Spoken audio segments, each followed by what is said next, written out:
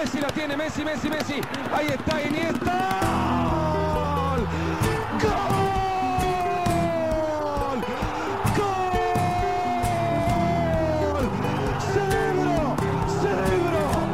Celebro Iniesta. Koen, hallo.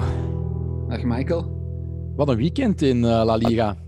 Eentje waarin de top 4 van vorig seizoen, daarvan maar 1 team niet verloor. En dat was Atletico. Dus zowel Sevilla, Real als Barcelona verloren in duel. En misschien moeten we met die top 4 beginnen. Eerst wil ik starten met de Andalusische derby. Granada, Sevilla. Granada wint die Andalusische derby tussen twee teams die ook in Europees verband aan bod komen. Granada doet dat donderdag in Eindhoven tegen PSV. En Sevilla die speelt in de Champions League kader tegen Chelsea in Londen. Maar de seizoensrevelatie van vorig seizoen, Koen, klopt toch het grote Sevilla, die uitstekend begonnen waren aan de nieuwe campagne. Heb je die match gezien en vond je dat een juiste weergave van die wedstrijd, die 1-0 overwinning? Ik heb stukken gezien van de tweede helft, want ik was eigenlijk totaal vergeten dat die match al zo vroeg was. Zaterdag op de middag was het, denk ik. En ik moest in de namiddag natuurlijk vertrekken naar het Olympisch Stadion voor de tennismatch tussen Beerschot en Sint-Truiden. Ik was daar ook. Ja. Dus ik heb grote stukken gezien en ik moet zeggen dat Sevilla totaal een rode kaart misschien wel het betere van het spel had, maar dat die rode kaart toch wel die match heeft toen niet kantelen, maar toch wel naar in het voordeel van Granada heeft getrokken. Ze raken wel nog de paal. Ze raken wel nog de paal na de rode kaart voor Jordan via Mounir. Ja. Maar je hebt wel gelijk als je zegt dat zonder die uitsluiting van Joan Jordan, domme uitsluiting eigenlijk, echt. Ik vond het dom, maar ook wel licht. Want je zag wel, die tweede gele kaart dat hij kreeg, mensen zullen dat waarschijnlijk moeten opzoeken, want niemand heeft zaterdagmiddag naar die match gekeken. Maar hij probeert die speler van Granada te ontwijken en loopt er dan ongelukkig tegen. Loopt er misschien wel lomp tegen, maar om daar nu een tweede geel voor te trekken... Hij was zelf ook wel echt aangeslagen van het feit dat hij rood kreeg. Ik denk dat het zijn eerste rode kaart in zijn carrière was. Dus ik vond het licht, maar voor Granada was het natuurlijk... kwam dat goed uit en hebben ze die match naar zich kunnen toetrekken. En op het moment dat die match gedaan was, stonden ze ook gewoon eerst... kwamen ze aan de leiding. Dus dat blijft straf wat die doen, ondanks het feit dat het misschien tegen een 10-koppig Sevilla is. Het blijft straf om te winnen. En het blijft straf om eerst te komen. Je hoorde daar even een mailtje in de inbox van Koen Frans. We zijn coronaproof een kroket aan het opnemen. Hij zit ik kan even mijn Outlook uitsluiten. Okay. Koen zit in Brussel, ik zit in Antwerpen. Via Zoom doen we het. Jan Herrera kopte Granada dus naar de 3 punten. Maar voor onze Nederlandse luisteraars, Koen, donderdag in Eindhoven tegen het PSV van Mario Götze. Ik denk niet dat ze kansloos zijn, eerlijk gezegd, Granada. Kansloos niet, maar ze zullen wel als underdog en een beetje als onbekend klein Spaans ploegje naar PSV komen. PSV rijdt het ook niet slecht toe, heb ik de indruk, in Nederland. Dus ik vermoed dat het geen gemakkelijke match wordt voor Granada. Kan het vergelijkbaar zijn? Ja? Kan het vergelijkbaar zijn met wat Getafe Ajax heeft wel, dat wou ik net zeggen. Op een heel andere manier, want Getafe... daar hebben ze nachtmerries van in Nederland nu, of toch de Amsterdamse Nederlanders. Maar bij Granada gaat dat niet het geval zijn. Die gaan niet zo negatief voetballen als Getafe tegen Ajax heeft gevoetbald. Dus misschien dat de Nederlandse voetbalfans wel aangenaam verrast zullen zijn door de manier van voetballen van dit Granada. Dat het tweede seizoen, of seizoensbegin, op rij bevestigt wat het allemaal in zijn mars heeft. Celta Atletico, dat was nog een wedstrijd van speeldag 6. 0-2 voor de Colchoneros. Luis Suarez die maakte de eerste zijn 150ste doelpunt in 195 competitiewedstrijden. Ja, Suarez is echt wel de koning van Madrid, terwijl hij daarvoor dus de koning van Barcelona was. Een mooie pre-assist wel van Diego Costa bij die eerste goal. Gigantische kansen voor Celta de Vigo heb ik gezien via Mina. Carrera die de paal raakt ook.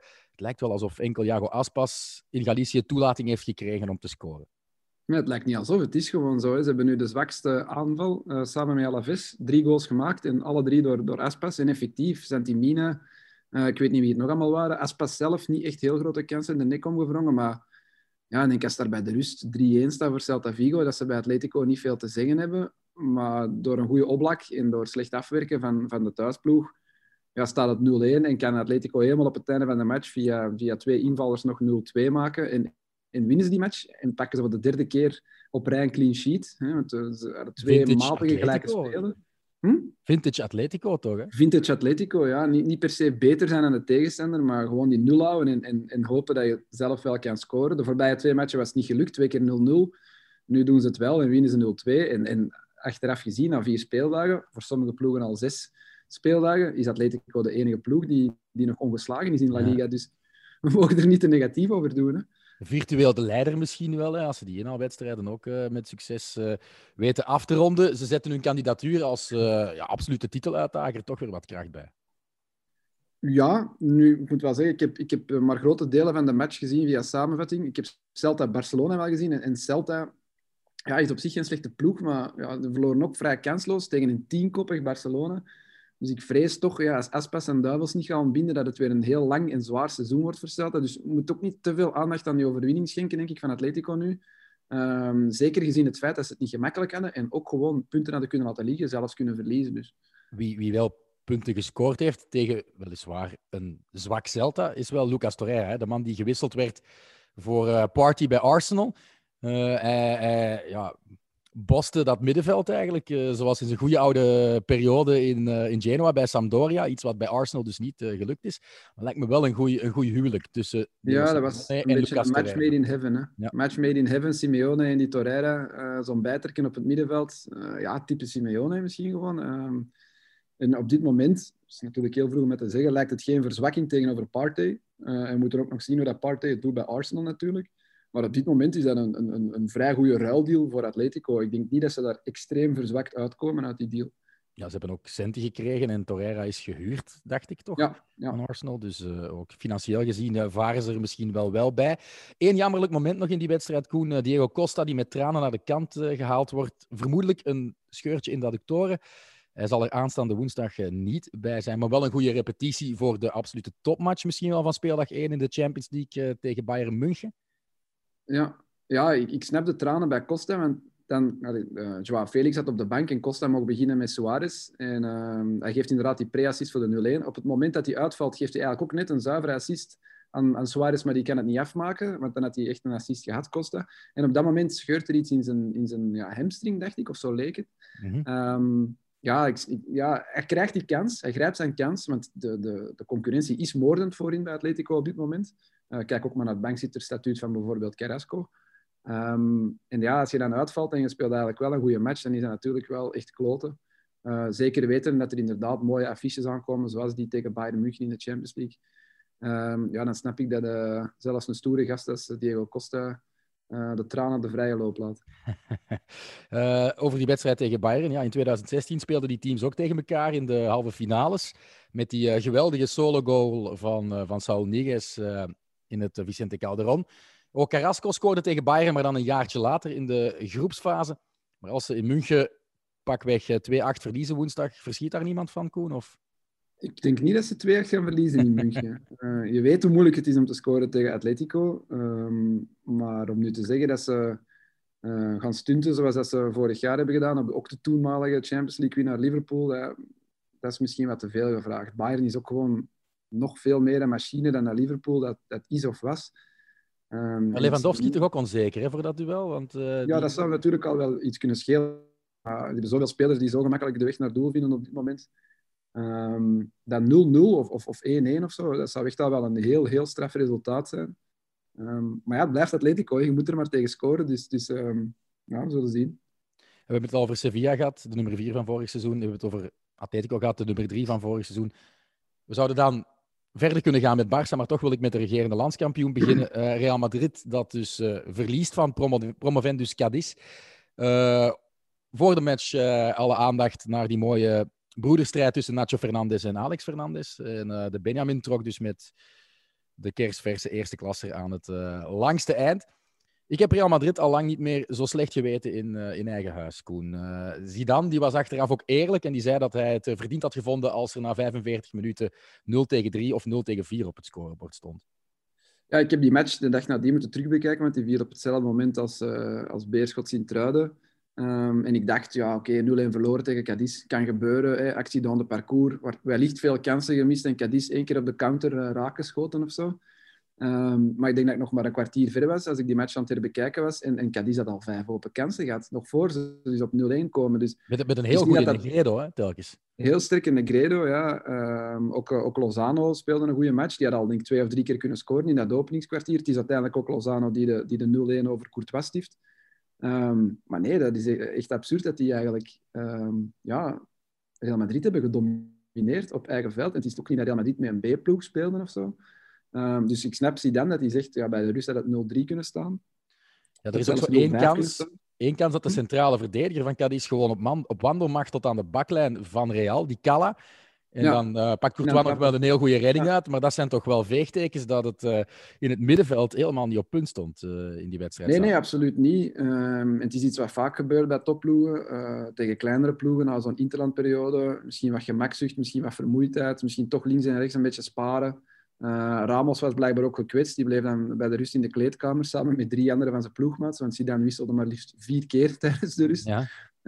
Maar ja, ook dat mocht allemaal niet echt baten. Want als je aan die tweede helft zag, dan denk je, oké, ze gaan er nu wel op power erop en erover of zo. Maar absoluut niet. Cadiz, die hielden relatief makkelijk stand. Kregen nog wat kansen op de counter. Je hebt nog Benzema die denk ik van ver op de lat trapt. En een afgekeurde goal van Jovic.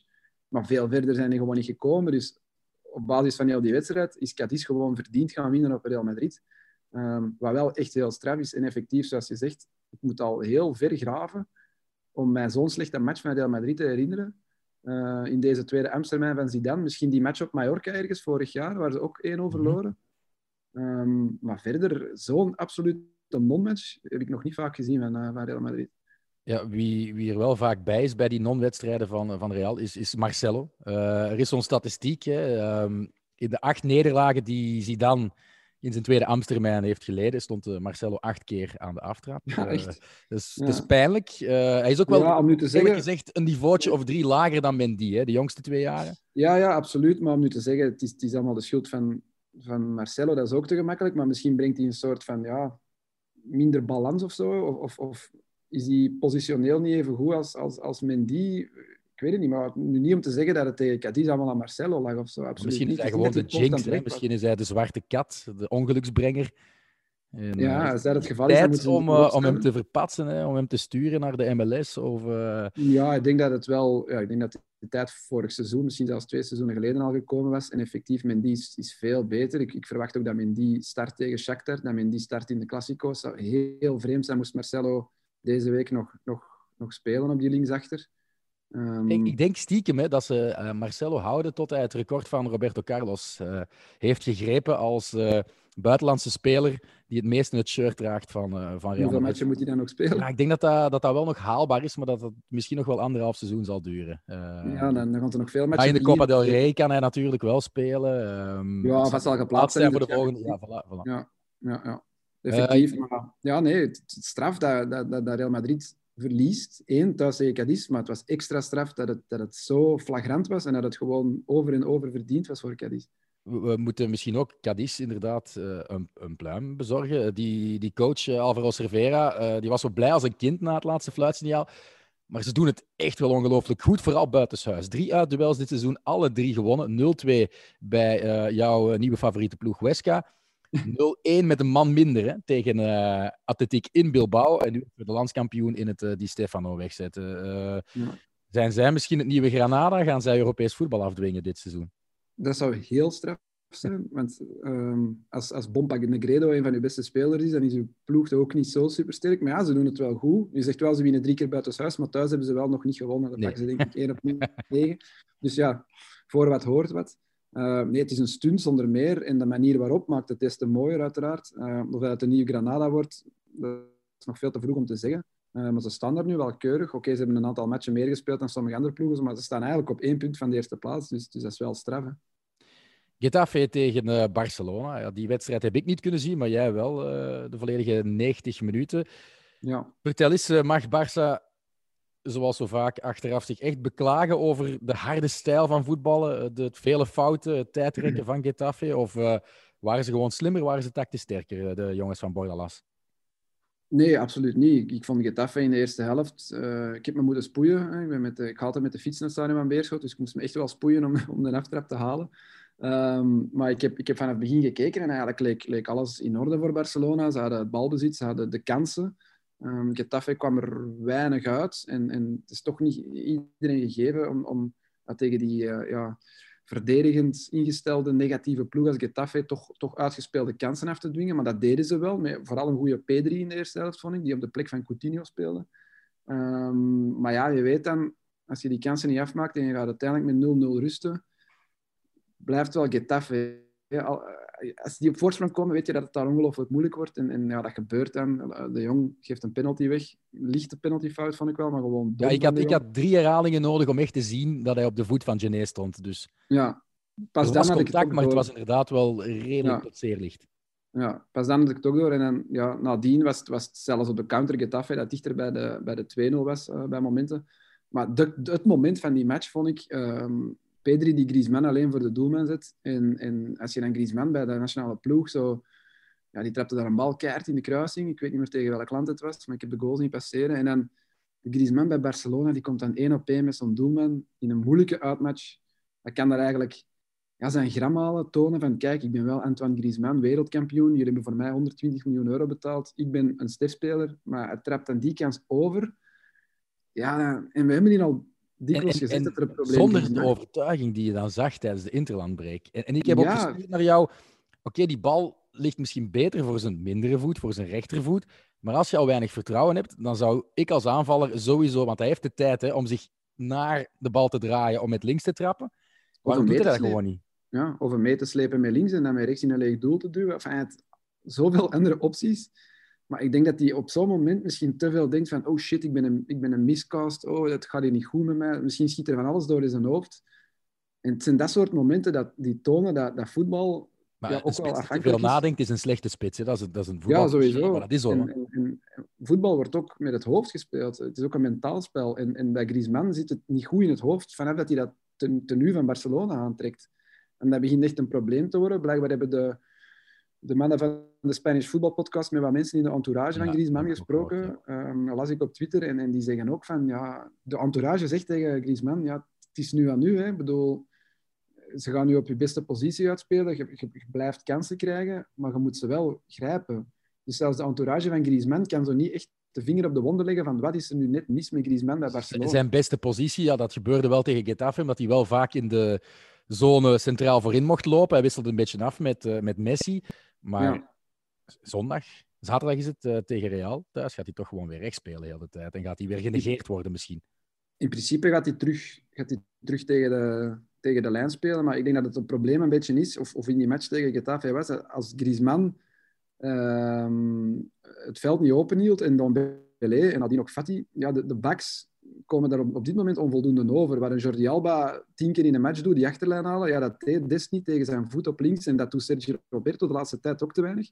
Waardoor dat er van die aanvallende buitenspelers, zeg maar, wordt verwacht dat die ook mee het veld openhouden, terwijl dat die niet liever doen dan naar binnen komen. Mm-hmm. En voor Getafe was het zo is natuurlijk Dembélé een rare pick om hem te zetten tegen de knokkers van Getafe. Nee, hij op is zich al niet. super blessuregevoelig. En Ja. het is ook iemand die eerder uit de duels zou willen spelen dan effectief in de duels. Dus ik vond dat een vreemde keuze om hem voor het eerst sinds toch eventjes daar te laten starten. Ja, ik denk dat de keuze was ingegeven door het feit dat Fati veel had gespeeld met de nationale ploeg. Dat ook Coutinho, die had met Brazilië gespeeld. Ja, en Dus Dembélé heeft zich tijdens de interlandbreak echt wel getoond op die individuele trainingen die hij deed. Vaak langer gebleven. Het was precies een volwassen man geworden die echt volledig voor wilde gaan. Dus op zich is het niet onlogisch dat je ook wel roteert. Zo verwacht ik ook bijvoorbeeld dat Busquets in de Champions League misschien niet gaat spelen. Misschien zelfs Messi maar een halve match. Hoewel Messi blijft wel Messi natuurlijk.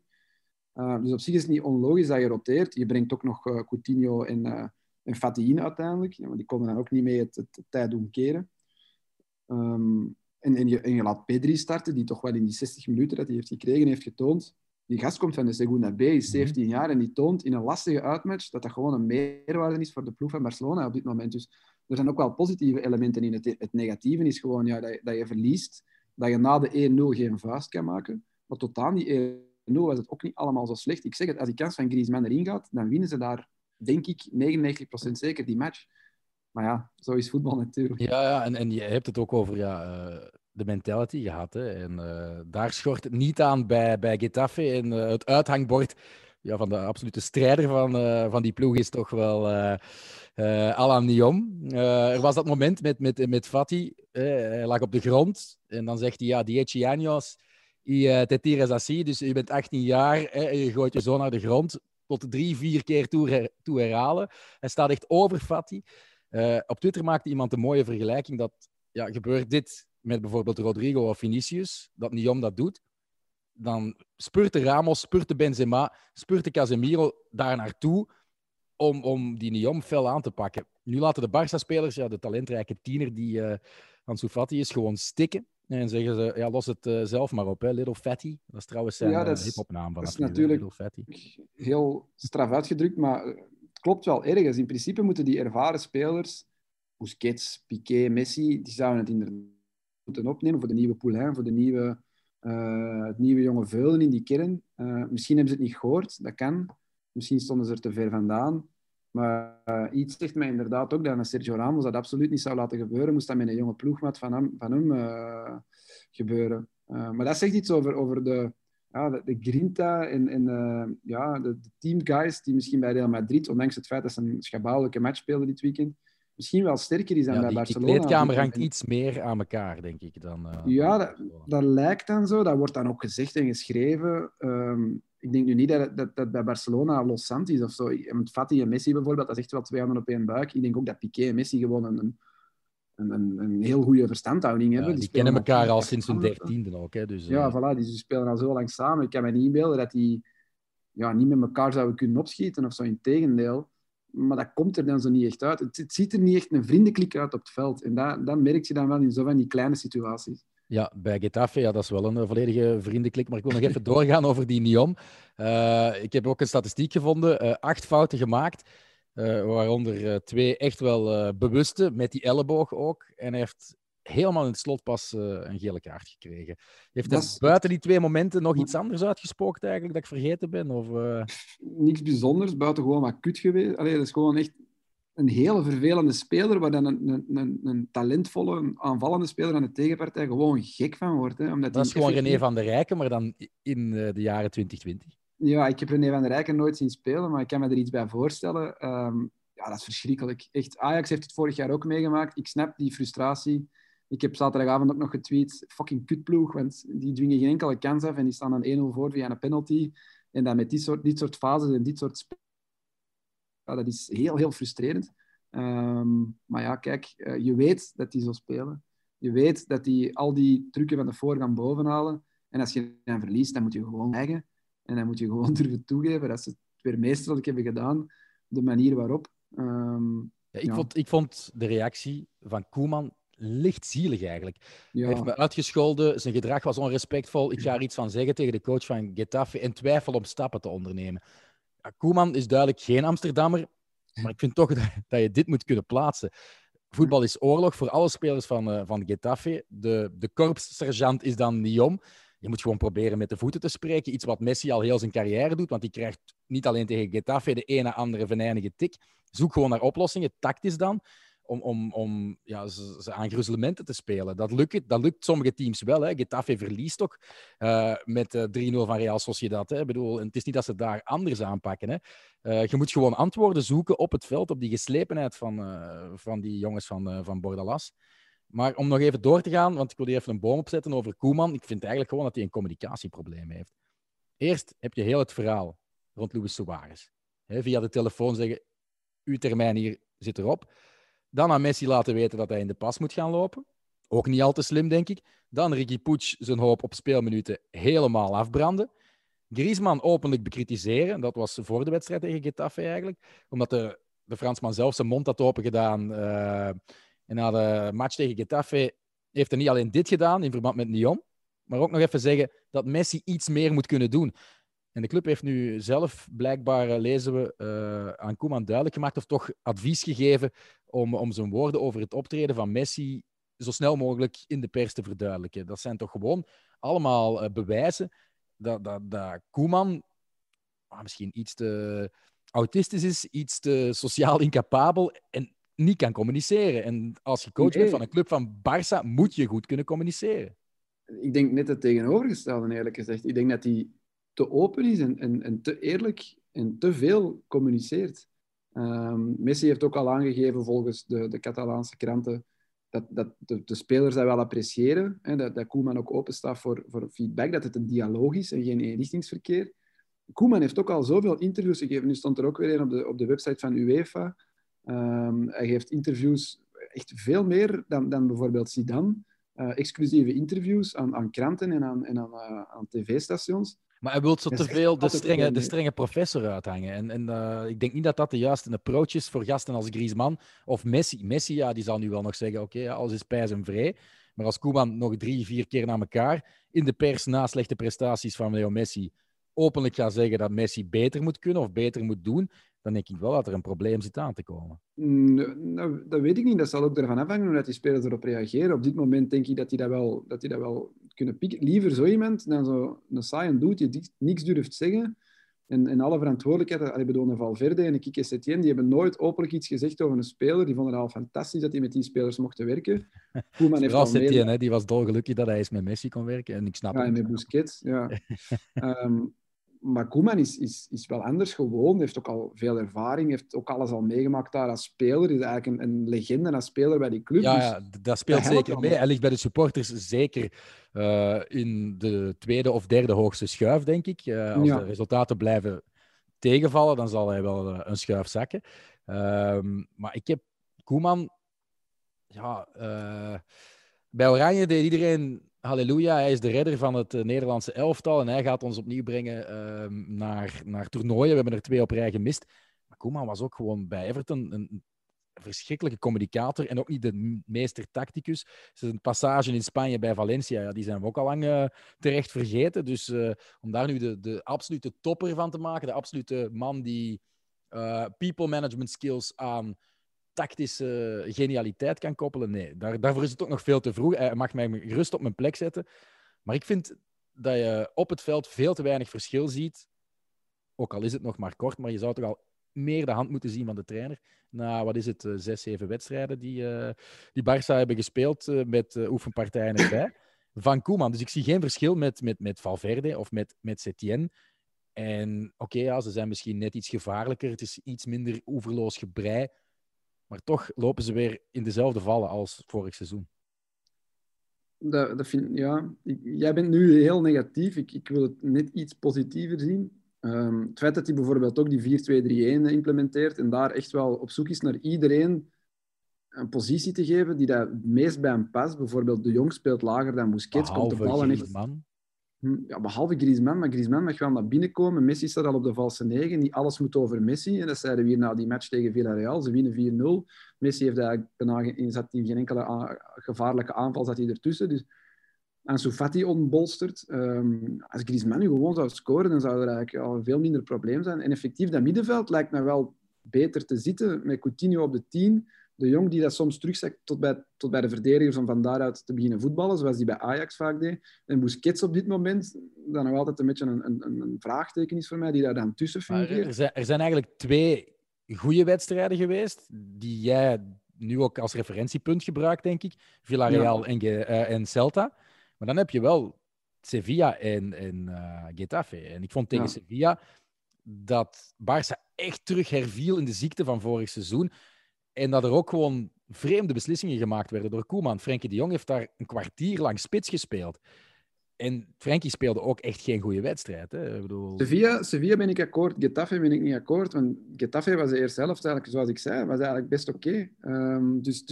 Maar ja, je kan gewoon door één ongelukkig weggegeven penalty kan je gewoon 1-0 verliezen op Getafe. Dat klinkt heel raar, maar dat is absoluut geen schande. Ook niet als je een paar van je key players mist, omwille van misschien een beetje vermoeid na de interlandbreak. Maar misschien ligt bij mij ook gewoon de verwachting net iets hoger, vooral bij Barcelona. Maar ik krijg over het algemeen met de 2 topclubs, met Real Madrid en Barça, een heel grote déjà vu naar vorig seizoen. Voor de coronabreak wil ik dan vooral zeggen. Toen beide teams ook enorm matig waren. En ik vind ze nog altijd matig op dit moment. Ja, ze zijn absoluut nog niet top. En op dit moment kan je ze allebei echt niet bij de favorieten rekenen voor bijvoorbeeld eindwinst in de Champions League.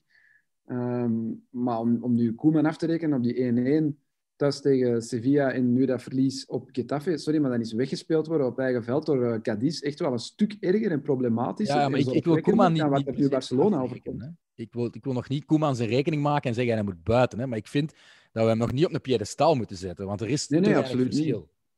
Nee, absoluut niet. Dat is ook te vroeg. Hè. Misschien waren we te snel na die 4-0 tegen Villarreal en die 0-3 op Celta Vigo. Maar ik zie toch wel beterschap in vergelijking met de voorbije 2 trainers. En bij Real Madrid is er eigenlijk niks veranderd. En zie ik het eigenlijk slechter en slechter gaan. Dus zoals zo vaak, het is nu vroeg in het seizoen, maar zoals zo vaak kan een Classico voor de perceptie heel veel verschil maken. Als je die Classico nu wint en je wint die glansrijk, ja, dan heb je weer iedereen mee. Verlies je die Classico, dan zit je nog meer in de hoek waar de klappen vallen en is het crisis. Niet eens tussen aanhalingstekens, is het gewoon crisis. Hè. Stel nu dat het 2-0 wordt voor Barça, dan is het crisis bij Real. Wordt het 0-2 voor Real, dan is het crisis bij Barça. Dus Classico zal er heel veel uitmaken. Misschien dat de punten nu nog niet zo van tel zijn, maar gewoon voor die perceptie is het zo belangrijk dat je daar een referentiematch kan spelen. Duit is een absolute favoriet aan, want dat is niet evident, denk ik, nu, voor komende Op zaterdag. dit moment? Ja. Ja, gezien het feit dat Real heel moeilijk en heel weinig gaat winnen op Camp Nou, zou ik toch licht het voordeel aan Barcelona willen geven. Maar er is ook geen omwille van 12e het man, hè, feit- dus dat thuisvoordeel verdwijnt wel. Hè. Nee, maar dat veld blijft wel uw thuisstadion. Dat maakt toch wel iets uit, denk ik. Er zal toch net iets meer volk van Barça dan van Real zijn. Gewoon personeel en zo. Maar ik zou toch lichtjes de favoriete rol aan Barcelona durven geven. Ik vermoed dat ze deze week in de Champions League, ze spelen allebei thuis tegen mindere goden, dus misschien zullen we roteren. Real heeft wel een dagje minder rust, dat kan ook effectief doorwegen. Zij spelen Dat op kan woensdag doorwegen, ja. Maar ik zeg thuis het, tegen Shakhtar. ja, ik denk dat ze allebei denken dat ze op 50% die matchen moeten kunnen winnen. Barcelona tegen die Hongaarse ploeg. Ferencváros, ja. Dus ik denk dat ze die allebei wel gewoon zullen winnen. En dan zaterdagmiddag is het gewoon de match om je seizoensbegin te redden. Want dan moet je het al bijna gaan noemen. Hè. Als je na 4 speeldagen allebei al een match hebt verloren tegen een kleinere ploeg, tussen aanhalingstekens. En je hebt eigenlijk nog niet echt schitterend gevoetbald. Ze laten allebei nog niet de beste indruk na. Dan is echt die Classico belangrijk om gewoon je seizoensbegin te redden en te tonen dat je er wel klaar voor bent. Zidane is er al een paar keer geweest in die situatie en heeft dan vaak die Classico naar zich toe kunnen trekken de voorbije jaren. Voor Koeman is dat nieuw als trainer. Maar ik zeg het is al lang geleden dat Real Madrid heeft gewonnen in La Liga op Barcelona, ik denk 5 seizoenen geleden. En 2 seizoenen geleden was er die 5-1, debuut van Courtois in de Classico. Dus dat zijn toch allemaal wel factoren die zullen meespelen. En daarom zou ik misschien zeggen, 55% kans voor Barcelona en 45% voor Real of zo. Oké, we zullen volgende week daar natuurlijk terug op kunnen blikken en evalueren of jij het bij het rechte eind had. Misschien is er nu een zapmomentje voor de successupporters, voor degenen die alleen fan zijn van de grote teams, want ik wil nog de andere resultaten van de 6e speeldag overlopen. We doen dat kort. We kunnen jammer genoeg geen aandacht spenderen aan bijvoorbeeld Eibar en Osasuna, die het in een streekderby op 0-0 hielden. Huesca Valladolid eindigde op 2-2. Athletic Club kon voor het eerst sinds mensenheugenis nog eens winnen. Ze klopte Levante in het San Mamés met 2-0 en zo zit Garitano weer wat steviger in de dugout. Alaves verloor van promovendus Elche. Ja, onze voorspelling, Koen, dat Alaves een gigantisch grote degradatiekandidaat wordt, dat lijkt toch niet te ver van de waarheid te zitten, denk ik. Nee, en met thuisverlies tegen Elche wordt dat nog eens extra in de verf gezet. Hè. Ik had dat Elche eigenlijk naar voren geschoven als de absolute nummer 1 die gaat zakken. Maar die winnen nu al voor de 2e keer in 4 matchen. Dus die missen hun start eigenlijk totaal niet. En Alaves, dat begint problematisch te worden. Hè. 4 op 18, zwakste aanval. Dit soort matchen thuis verliezen, dan wordt het moeilijk. En ik heb de samenvatting van die match gezien en ik moet zeggen, ze missen toch wel echt een killer. Want ze krijgen wel voldoende kansen om te scoren, maar op dit moment zie ik niet in wie dat daar de doelpunten moet gaan maken. Oké, Villarreal won van Valencia met 2-1. Dani Parejo scoorde een regelrechte beauty. Treffend natuurlijk dat hij zijn eerste doelpunt in Villarreal-shirt maakt tegen zijn ex-club. Unai Emery die lijkt wel steeds beter zijn stempel te kunnen drukken op de gele onderzeeër. Ja, hoewel dat winnen tegen Valencia nu op dit moment of in dit seizoen niet zo'n geweldige prestatie is. Maar oké, ze staan mee bovenin. Ze hebben 11 op 18. En ze wisselen goede matchen af met mindere matchen. Die match op Barcelona was bijvoorbeeld eentje om snel te vergeten. Deze prestatie was dan weer hoopgevender. We zullen zien in combinatie met Europees voetbal hoe dat ze het er vanaf zullen brengen. Maar ja, voor het seizoen waren we ook aan het twijfelen. Moeten we die nu bij de favorieten voor misschien dat 4e Champions League ticket naar voren schuiven? Maar het is misschien nog wat vroeg om dat te zeggen. Ze hebben op papier een heel mooie ploeg en ze hebben heel goede transfers gedaan. Met Parejo misschien wel als beste transfer. Ik denk dat dat ook veel zal afhangen van wie er het eerst Europees uitgeschakeld is. Dat zou wel eens kunnen, die ja. dan kunnen focussen op één ding, en dat is dan de La Liga-competitie. En Maar dan meestal kan sukkelen Villarreal misschien wel. meestal sukkelen die Spaanse subtoppers wel vrij makkelijk door die groepsfase van de Europa League. Dus dan zitten die er na januari nog allemaal in. Dan zal het er inderdaad op aankomen van hoe ver dat ze geraken en in welke mate ze effectief vol in een Europa League eindoverwinning gaan geloven. Want anders gaan ze misschien eerder roteren in de Europa League dan dat ze in de competitie zullen roteren. Ten slotte wil ik nog over een team dat in de Europa League speelt babbelen. De match waar ik commentaar op heb mogen opgeven. Real Betis, Real Sociedad 0-3. Porto, de concurrent van Adnan Januzaj, die scoorde de eerste goal. Maar Januzaj die valt enkele minuten voortijd in. En scoort ook een weergaloze goal op zijn comeback. Want het was een beetje oud.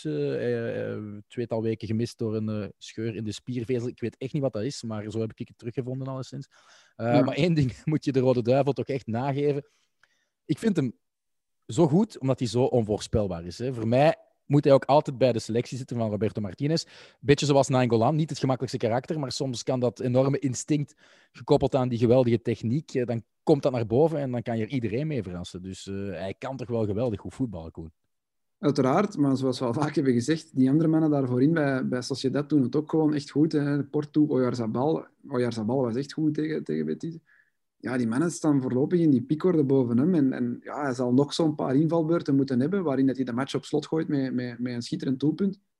Om misschien nog op termijn een vaste basisplaats af te dwingen. Maar op dit moment is er zoveel weelde van voor bij Sociedad. Ze staan ook op kop. Ze hebben nu, het was de 3e keer al dit seizoen dat ze met 3-0 winnen. Dus ik denk dat ze de beste aanval hebben. Of toch het beste doelsaldo alleszins. Ja, het is niet evident om je daar in die basisploeg te knokken. Maar ik vind dat Roberto Martinez inderdaad verder moet kunnen kijken dan alleen maar die speelminuten dat Januzaj krijgt. Want Januzaj inbrengen... Sorry, maar die staat op dit moment wel nog boven Doku en Trossard en zo op dat niveau. Die is gevaarlijker. Die heeft meer... iets flegmatiek, iets onvoorspelbaars. Heeft het ook al getoond op het hoogste niveau. Ik bedoel, die heeft op een WK gescoord als hem zijn kans kreeg in die 3e groepsmatch. Die vervloekte goal tegen Engeland. Dus ik vind het vreemd dat die dan over het hoofd wordt gezien. Want het blijft inderdaad, zoals jij zegt, een ongelooflijke voetballer. Met een hele mooie linker. Ja. Je hebt het al gezegd, hè? Je hebt goed gezien dat Real Sociedad aan de leiding stond. Want het is heel spannend. Hè? Ze staan met een paar daarbovenaan nu. Het is... Ja, Villarreal en Real Betis kon ook aan de leiding komen, hè, ze wonnen. Ja, als ze wonnen, waren die alleen leider. Maar die hebben dus verloren. En Real Sociedad heeft 11 punten. En Villarreal en Real Madrid ook, als ik me niet vergis. Maar weet je hoe lang het geleden is dat Real Sociedad nog eens zo ver in een seizoen op kop stond? Nee, absoluut geen idee. Van het seizoen 2002-2003. En toen stonden ze nog op kop op speeldag 36. En dan verliezen ze van Celta in Vigo en pakt Real alsnog de titel. Een heel pijnlijke herinnering. Zover zie ik het nu wel niet komen dit seizoen. Dat Nee, zo weet lang je nog meedoen. wie de smaakmaker, de absolute smaakmaker was van Real Sociedad toen? Toen? Ja. Ik weet niet, was hij met de tijd niet had en... Dat is al eentje. Dat is al eentje. En dan die andere Nog spits, naar die Servir Kovacevic. Ik naar een grotere naam. Een heel bekende naam. Nee, ik kan er niet op komen. Die nu de belofte traint in San Sebastian. Nee. De beste vriend van Mikel Arteta. Nee, nog altijd niet. Wereldkampioen. Kapotte ribbenkaas. Xabi Alonso. Ja, Xabi Alonso. Ja. Was hij er toen al bij? Die was er toen al bij, ja. Goed, oké. Nee, Ik wou nog eigenlijk doorbomen over die wedstrijd, ook al zijn we al eventjes bezig, omdat er toch ook wel wat discussie was omtrent 2 beslissingen. En er zijn meerdere discussiemomenten en VAR-momenten geweest op speeldag 6 in La Liga en eigenlijk in heel Europa. Die beslissingen vielen niet in het voordeel van Betis, van de thuisploeg. De VAR had veel werk. Ook de grensrechter Guadalupe Porras Ayuso die liep in de picture. Voor de goede verstaanbaar, het gaat om een vrouw. En die is sinds 2019 actief op het hoogste niveau. En ik vind dat leuk dat ook in een oudbollig land als Spanje gendergelijkheid stilletjes naar de voorgrond komt. Maar ik moet zeggen dat ze geen fantastische indruk gaf. Goed, over die fases. Een minuutje in de tweede helft. Sanabria die staat ook een minuutje op dat veld, want die is erin gekomen bij de rust. Die kopt een heel goede voorzet, eigenlijk prachtig tegen de touwen. Mevrouw Ayuso geeft buitenspel aan. Het wordt allemaal heel verwarrend ook door de Spaanse regie, door talmen van de VAR. Die zoeken eerst, volgens mij, naar een fout van Canales die uitglijdt op David Silva. Dan is het toch offside, een oksel offside met dat stippellijntje naar boven dat we ook kennen van in de Premier League. Maar volgens mij staat dat lijntje echt niet goed gekalibreerd. Je ziet later, na de match, op Twitter, Christian Theo van Betis zijn gal spuien en hij toont het aan met de foto van in de live. En hij trekt een beter lijntje en dan zie je dat het echt gaat over de afstand tussen oksel en schouder. En eigenlijk moeten ze de oksel meten, want de schouder die stopt recht boven de oksel. Dus vanaf daar geldt offside. Maar bij een voorzet is dat natuurlijk een kwestie van fracties van seconden en zou dit eigenlijk geen offside kunnen geweest zijn. Ik vond dat wel opvallend dat spelers op sociale media zo openlijk hun beklag doen over een systeem dat duidelijk niet op punt staat. Maar ik denk dat iedereen het... Op die manier hoeft het voor niemand meer. Hè. Ik zag ze in extra time gisteren weer over die penaltyfases in Standaard Club Brugge. Je had in Engeland inderdaad die late offside goal en dan dat offside moment met Virgil van Dijk en zo. Als offside zo minuscuul klein is, als het echt gaat over millimeters en je moet het verdoemen 12 vergrootglassen erbij nemen om te zien of het effectief... Dan is het geen offside. Hè. Ik bedoel, het moet echt... Ik vind dat ze dat toch nog eens mogen aanpassen in de reglementen, dat het echt wel flagrant moet zijn, dat het echt over duidelijk, ik weet niet, 10 centimeter moet zijn. Daarvoor is offside niet uitgevonden. Nee, vroeger gaven we gewoon het voordeel ook aan de aanvaller. Hè. Als er terecht in ons hoofd zoiets was, wat het lijkt gelijke hoogte, dan gaf je het voordeel aan de spits en dan kreeg je volgens mij ook meer doelpunten. En zijn wedstrijden toch gewoon... Nu ook niet, hè? Die VAR die trekt een lijn, dat is allemaal super hoogtechnologisch en zo, maar uiteindelijk blijf je toch lullen over die microcentimeter. Dat is helemaal belachelijk. Dat is helemaal aan het ontsporen. En als het zo klein is, het verschil, geef dan toch gewoon het voordeel aan die aanvaller. Net als in Liverpool of Everton-Liverpool, hier ook. Dat is gewoon een geldig doelpunt. En stop met dan te zoeken naar die millimeters, want dat is echt belachelijk. Ja. Ik denk dat alle teams dat op dit moment gewoon zouden onderschrijven. Ik denk dat ook. Koen Frans. Er was nog een tweede fase. Hè? En daar was ook veel om te doen op Twitter. Ik vond dat eigenlijk gezegd wel goed beoordeeld. Want je hebt Sanabria, wiens shirt door Lenormand volledig stuk wordt getrokken. En dan denk je, oké, dit is het bewijs dat hij bij een hoge bal in een duel foutief werd tegengehouden. Er wordt niet gefloten, denk ik, voor een strafschop, maar de VAR bekijkt het. En de VAR gaat uiteindelijk niet 100% mee, denk ik, in de gedachten van de scheidsrechter op het veld. Ze laten het aan hem over, hij gaat kijken en hij blijft bij zijn oorspronkelijke beslissing. En ik vind dat de juiste, want wat zien we? Voor dat shirt volledig kapot getrokken wordt, in een eerder beeld heeft Sanabria duidelijk Normand met beide armen vast om echt aan die arm te rukken. En dan denk ik, je mag toch een aftrekking doen. Hè? Rukken, aftrekking. 1 min 1 is 0. 1 min 1 is 0. Dus is dat terecht geen penalty. Maar echt, journalisten, Engelse journalisten, die waren moord en brand aan het schreeuwen over die fase. Natuurlijk, als je alleen die beelden zag van dat kapot shirt, als je alleen daarop focust, dan denk je, dit is toch een overduidelijke strafschopovertreding. Maar effectief, als je dan beter kijkt, hangen ze met 2 aan elkaar. De ene misschien iets beter of iets harder dan de andere. En het shirt van de ene ploeg is misschien van iets betere kwaliteit dan van de andere ploeg. Maar uiteindelijk maken ze allebei evenveel... Of is het van allebei een even grote overtreding. En als ze het allebei doen, dan kan je moeilijk de ene bestraffen en de andere niet. Dus ik dacht ook eerst van, dit is nu echt wel een flagrante strafschop. Dat ze dit niet zien, is echt absurd. Maar was het volgens mij wel correct.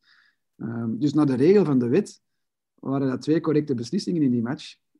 Maar het voelt toch wel weer heel de feeling, hè. Het voetbalgevoel, dat krijgen we niet meer terug, denk ik, van vroeger. Nee, niet met zo'n VAR. Nostalgisch worden over pre-VAR-tijden. Ik denk dat we wel alles verteld hebben. Hè. Er is dus veel Champions League en Europa League voetbal voor de Spaanse teams.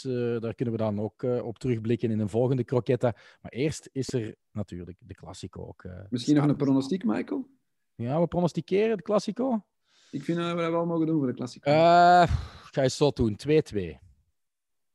Ik zeg 3-1. 3-1 voor Barcelona. Spoken like a true Barça-supporter. Hè? Yes. 3-1, 2-2. Ja. Wat wordt het? Sowieso kijken zaterdag 16 uur op 11. Ja. En voor de Nederlandse luisteraars zal dat met El Siert zijn op Ziggo. Ik vermoed het, ja. Ik denk niet dat hij dat laat schieten.